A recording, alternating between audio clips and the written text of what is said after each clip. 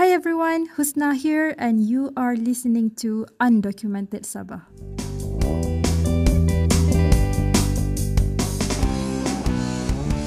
Yes, this podcast is a university project, and it is a project that I got to work on with my other three friends, Aisha, Kaylee, and Huishen, supervised by our lecturer, Dr. Fuad Rahman.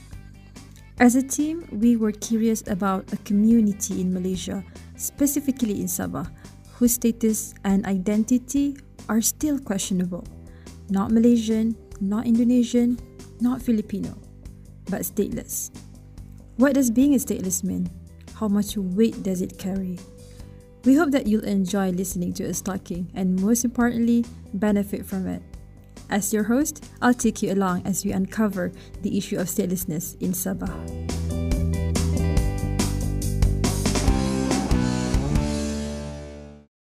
Hey everyone, you are listening to Undocumented Sabah. I am Husna, your host, and I'll take you along as we uncover the issue of statelessness in Sabah.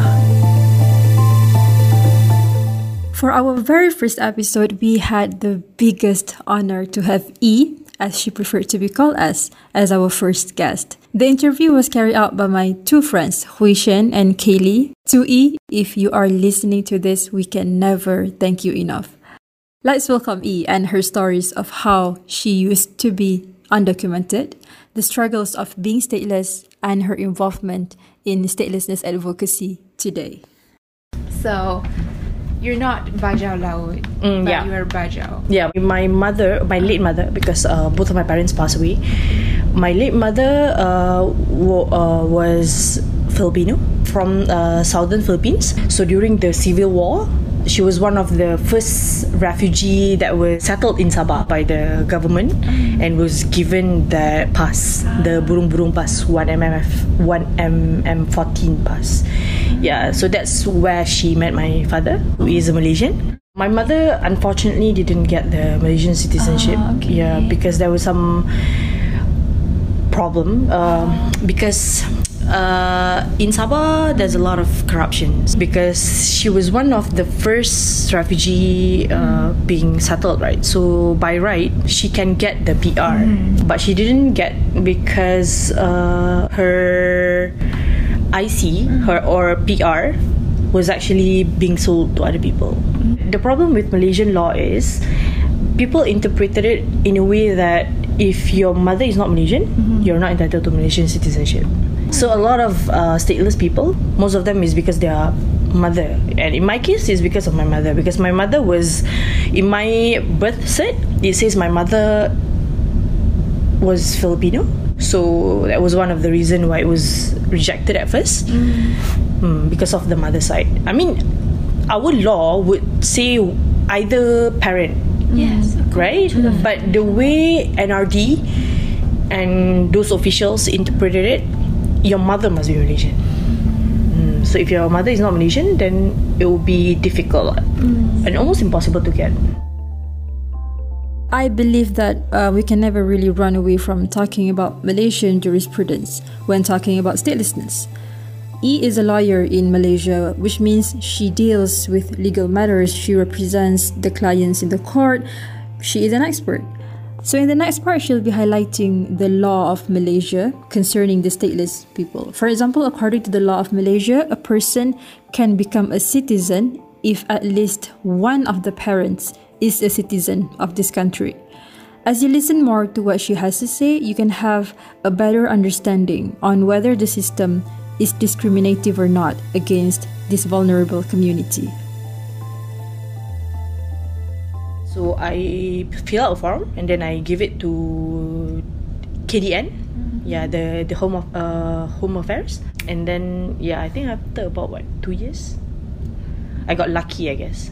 Yeah, because a lot of people, I mean my relatives, as of right now, some of my relatives are still stateless because they've been waiting for 2 years and then they got rejected just like that without any proper explanation. So do they have to apply for it again, or? I mean, that's the only way. You can either reapply or you can just give up, because the thing about Malaysian law is, no, it's not actually Malaysian law. It's actually Malaysian procedure, because there's no proper SOP, standard of procedures. So you don't know what kind of document should you submit. You don't know what are the things needed to prove your citizenship or to prove your statelessness. So when we apply as per the form, right? But then if we got rejected, it will only state your application is rejected without any reason. So if you want to reapply, you would want to know why did you get rejected in the very first place, right? And you wouldn't know. We are talking about a kid's future, like a children's future. But the thing in Malaysia, it would depend on your luck. So I think that's a problem because we don't have clarity in terms of procedure. Yeah, because I think you have the law. It's just that how you apply the law and how you interpret the law. And as to the enforcement officers, the NRD, the immigration, how would they understand the law and actually apply it? Because for them, especially like for police, for immigration in Sabah, I mean, I can speak for in Sabah, I think they treat stateless like illegal immigrant. So if you're found without your identification and stuff, they wouldn't care when you said you're stateless. They will take it, you don't have IC with you, so you're illegal immigrant, and they will just take you and put you in jail and stuff. Yeah. If you're saying that you're Malaysian, you don't have proof to say that you're Malaysian. But if you're a foreigner, for example, or illegal immigrant, then you must be coming from somewhere, right? So because our law, if you're illegal immigrant, you are supposed to be sent back. You're supposed to be deported to your original place. But if you're stateless, you don't have original place. I mean, yeah, you're born in Malaysia, so you cannot identify. You don't have any affiliation with any other states. So that's the problem. So they just put you in detention center, and then I don't know. I think they're just gonna send them back release to you. Yeah. So currently there are a lot of stateless people in Sabah. Yeah. I'm not too sure about the data because some say 50,000, some say 100,000. Because according to the latest news, it's like more than 300,000. Because there's a lot of version as to the numbers. Because for one, they don't have identification, right? So they cannot get legal employment. They can't really go to school properly. Some of them didn't even manage to go to school. They cannot have access to basic healthcare. So there's no way we can actually get proper data, like how many of them, because we don't know. They're not in any of our system. Throughout my whole life, I always thought that getting an IC or being identified as a citizen was easy. I mean, some people out there have multiple citizenships. The worst I've had is having to pay a fine after I lost my IC. So it's crazy to know that there are people out there in Malaysia, thousands of them, who struggled and who are still struggling to get single citizenship. From what he has explained to us, we know that the problem for some people comes when they try to apply for the citizenship, but it takes forever to be approved by the government. For E, she had it differently. Although being born into the community, her application got accepted at the age of 18. Merdeka! Merdeka! Merdeka bangsaku! Merdeka! Merdeka! Merdeka tanah airku! Merdeka! Merdeka! Alright, we will move on to discuss the issue of education in the community, as well as our guest, E's own journey upon being the lucky one to obtain her nationality and has the right to enter the government school. So when did you get your citizenship? I think around 9 years ago. 9 years ago. 9 years ago. Yeah. So it's around what age? Around 18. Before Yeah, that, 18, 19. Then how did you get education? Because I get, because it's easier back then to actually go to school, because you don't have the stigma among teachers, and some of the teachers then they don't know that the red birth cert Okay. means you're not citizen. That's the problem. Oh. Yeah, so I got lucky. That's why I say I got lucky, because when I applied to school, my uncle registered me, and I went there without any expectation and hope, but then I got it. I went to government school, and then I went to boarding school, in fact. Were there other stateless people in your school as well?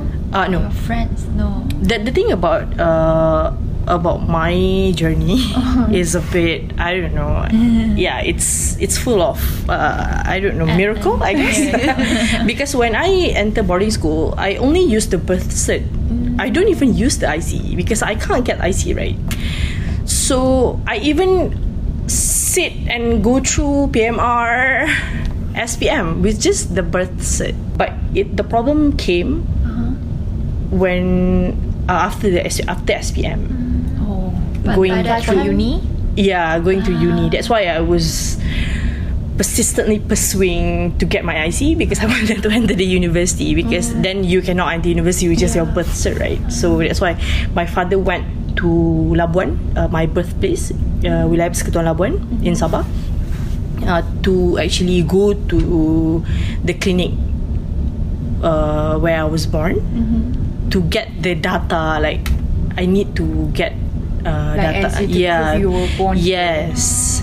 So I think the nurse managed to help my father to go to court to like make a statutory declaration, and then I used that as a supporting document when I was applying for citizenship. But because my birth cert is red, I cannot just go to NRD like normal people.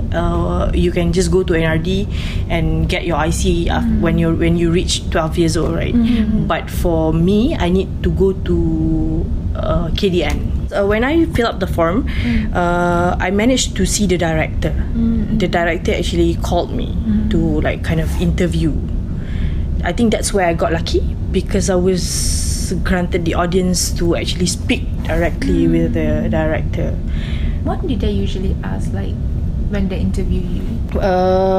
Because I think he was curious, because he saw that I went through school, I got good results, but why are you in this problem?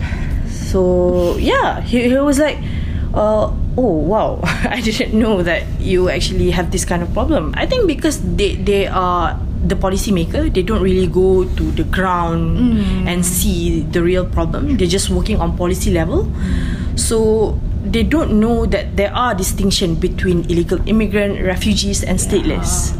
So when you don't know the distinction, you would treat all the same.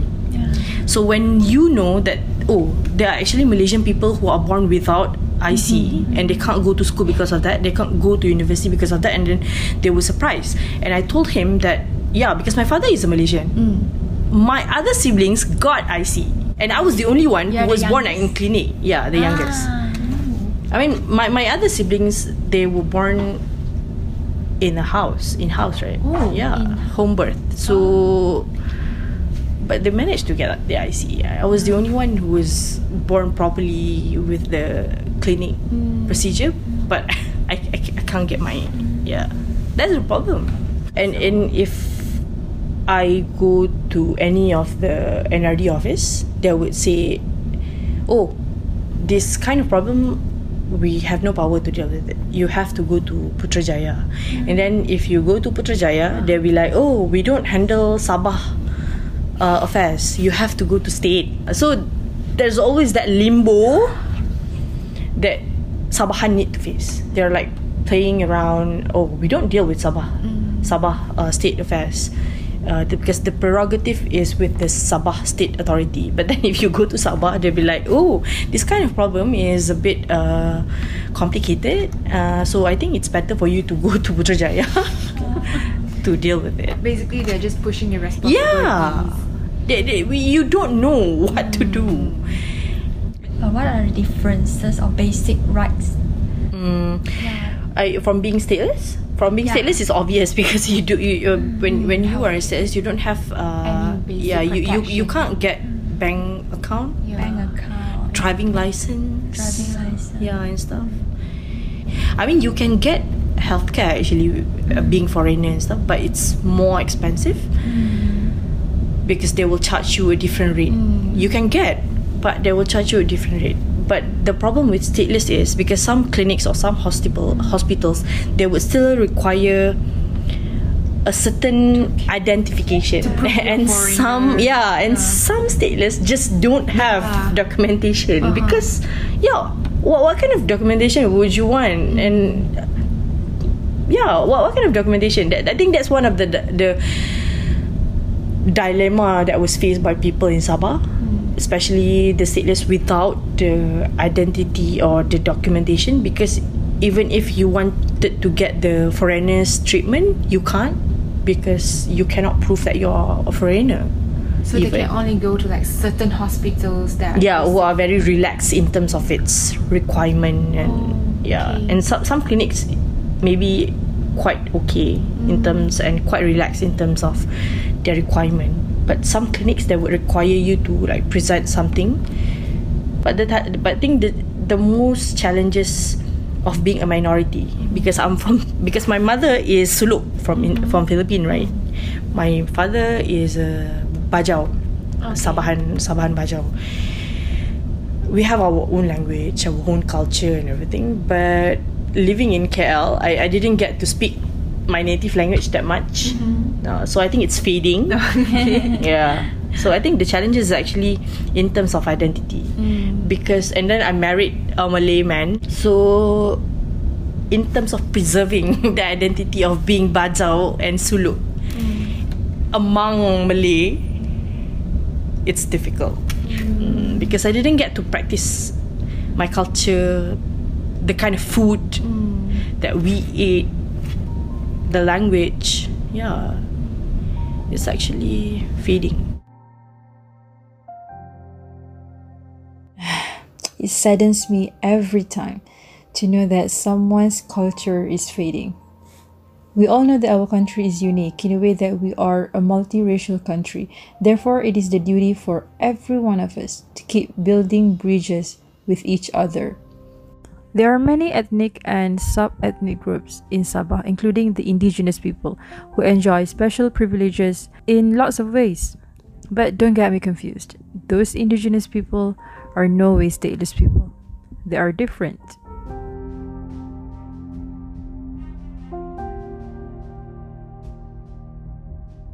In Sabah, because we have so many ethnics, so I think staying true to your roots is not difficult. Because Bajau is actually one of the biggest ethnic group. Kadazan as well. Yeah, Kadazan Dusun is, I think, the biggest one. The biggest And one. the second is actually Bajau. Bajau. So it's not difficult to actually maintain and stay true to your roots. In fact, most of Bajau people are now holding high position in government. Even our CM is Bajau. Yeah, the chief minister is of Bajau descent. And also Suluk. Some of the ministers were of Suluk descent in Sabah. So that's the irony, right? Because you have a Bajau minister, you have a Suluk minister, but you have the problem on the ground where your people did not get IC. Did they try to like give any helps? I don't think they care, to be honest with you, because if they do care about the problem, it would have been solved long time Yes, ago. they indeed implement a lot of policies, but actually it is not working. Right? Because there's no according to the policies. willpower to actually implement those policies. I mean, like recently, the Ministry of Education actually came out with a policy that says, stateless kids can now go to school. But that was a policy announcement. You have policy announcement, but you also need implementation by the schools on the ground. And it need to be circulated like even to the rural schools, so that the teachers would know and understand that there's a policy announcement that now we can admit stateless kids to our school. But that doesn't happen because I got to know that some of my relatives still cannot go to school. So you are left wondering, you have a policy announcement saying that now all stateless kids can go to school. But then Without some implementation. teachers and some schools still did not accept. Either they're just paying lip service to the public, or the policy was not made public enough. And they just announced it without doing proper, you know, you have to educate Yeah. your school, your teachers to accept that policy before you decide. If you just announced it, okay, it will actually give good image to you. But whether that policy is being implemented or not is a different issue. But what if like bajau laut, they were not originally from Malaysia, but maybe from the Philippines? They were born there and then just came here and then received education here. That would be another problem. Yeah, that will be another problem. Yeah. I think that the way to go is actually to really identify genuinely who is genuine enough to actually receive the citizenship, or maybe not just citizenship. Maybe you can just give PR anyway, or just any identification scheme that you want, but just give them proper identification. Because the problem now is because we don't have data, we don't have inventory of who are people coming in and out of Malaysia. You don't have it. So if you don't have it, you can just accuse them of everything. True. Like if they're committing, okay, if they actually commit a crime, how do we then know that these people commit crime? Because you don't have their data in our system, right? So it's a disadvantage not just for people, not just for stateless people, but also for Malaysia. Yeah, for Malaysia. Just like what happened, I think recently, not recently, during Najib administration, we helped Southern Philippines to establish Bangsa Moro framework, right? Because there's a civil war happening, I mean, long time ago and up until now among Southern Philippines in Mindanao. So Malaysia actually helped to mediate that unrest, to establish the framework of the Bangsa Moro.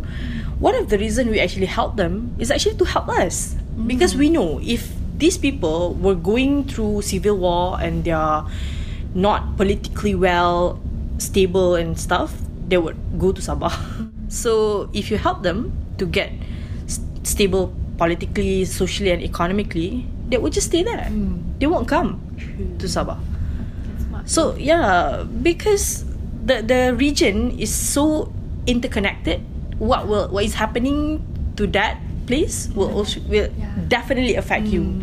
So that's the thing about the instrument that we need to take, because we cannot just ignore the problem. The thing about Malaysian government is we are ignoring the problem, because I mean, even with the recent administration by PH, whenever people ask questions in parliament about stateless, they will be like, oh, we're still reviewing the standards of procedures, we are still reviewing the standard of procedures. But for how long? And what kind of review are you taking?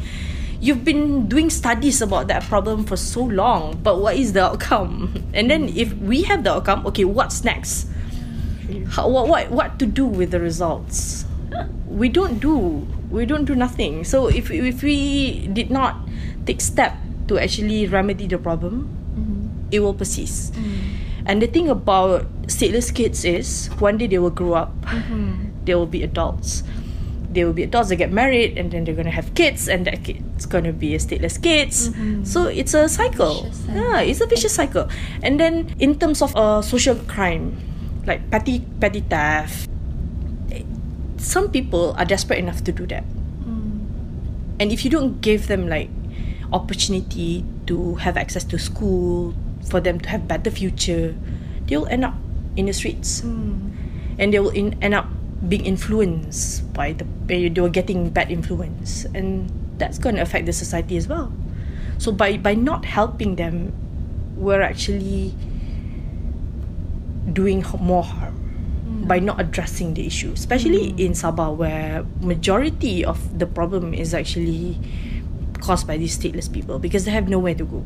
Because if you wanted to send them back to Philippines or to Indonesia, They don't receive them as because they are born in Malaysia, and they don't affiliate themselves with Indonesian and also Filipino. So how they're supposed to go, right? They're just gonna stay in Sabah, and Sabah are just being oblivious, being part of Malaysia, but you can't prove that you're Malaysian. So you're really like living in limbo. So I watched a few documentary about Bajau, and quite a lot of, especially Bajau Laut, quite a lot of the parents think education is not necessary because the short-term problems of survival, getting enough income, it's a problem that they have to solve at the moment.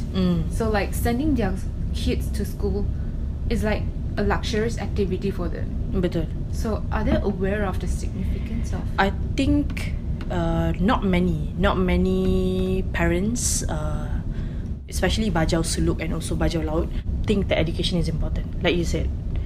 Because even myself, right, we face, I think, even among my relative, we have this mentality that it's better to work than to study, because study will take up money.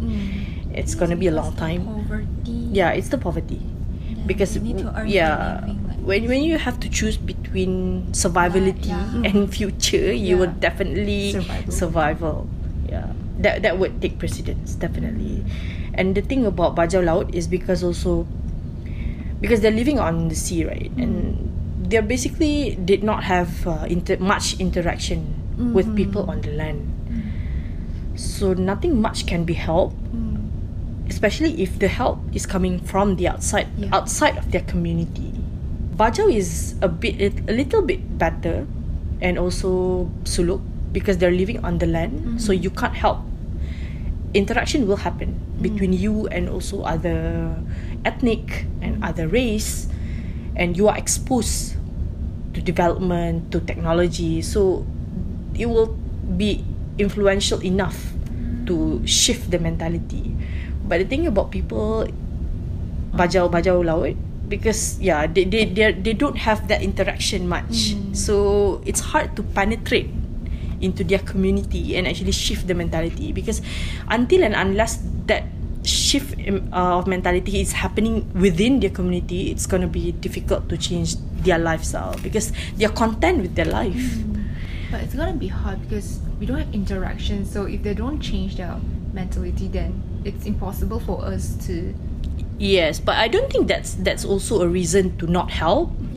I mean, you can always provide a better working opportunity, like giving them basic facilities, basic infrastructure. It's like if people are used to being poor, it doesn't give you an excuse to not help them, because they're content being poor. Why not? Why do you need to help them? You have to try. It's gonna be difficult because they're used to it, to that kind of lifestyle. But we can do a lot to actually facilitate their lifestyle, and not just Bajau Laut. I mean, those people who are actually living on Kampung Air, because you don't give them proper water supply. Electricity supply is not really that reliable in Sabah, that especially certain part of Sabah. So it's still difficult. I mean, in this modern Malaysia that we're talking about, you still have certain quarters of society who didn't get water supply properly, who didn't get reliable electricity supply, and in fact some of them didn't even get access to all that. And that wraps our first episode of Undocumented Sabah. Those are a lot to digest, so we thank you for staying till the end, listening to our conversation with E in sharing her own experiences of being stateless back then. The situation is complex, so join us again in the next episodes as we dive deeper into this issue. Here's a clue: education as a solution. Make sure you subscribe to our podcast so you don't miss an episode. And if you haven't followed us on Instagram, please kindly search for our Instagram account, Undocumented Sabah. Click the follow button and share it around. Thank you. Atau orang Bajau cakap, maksud cool.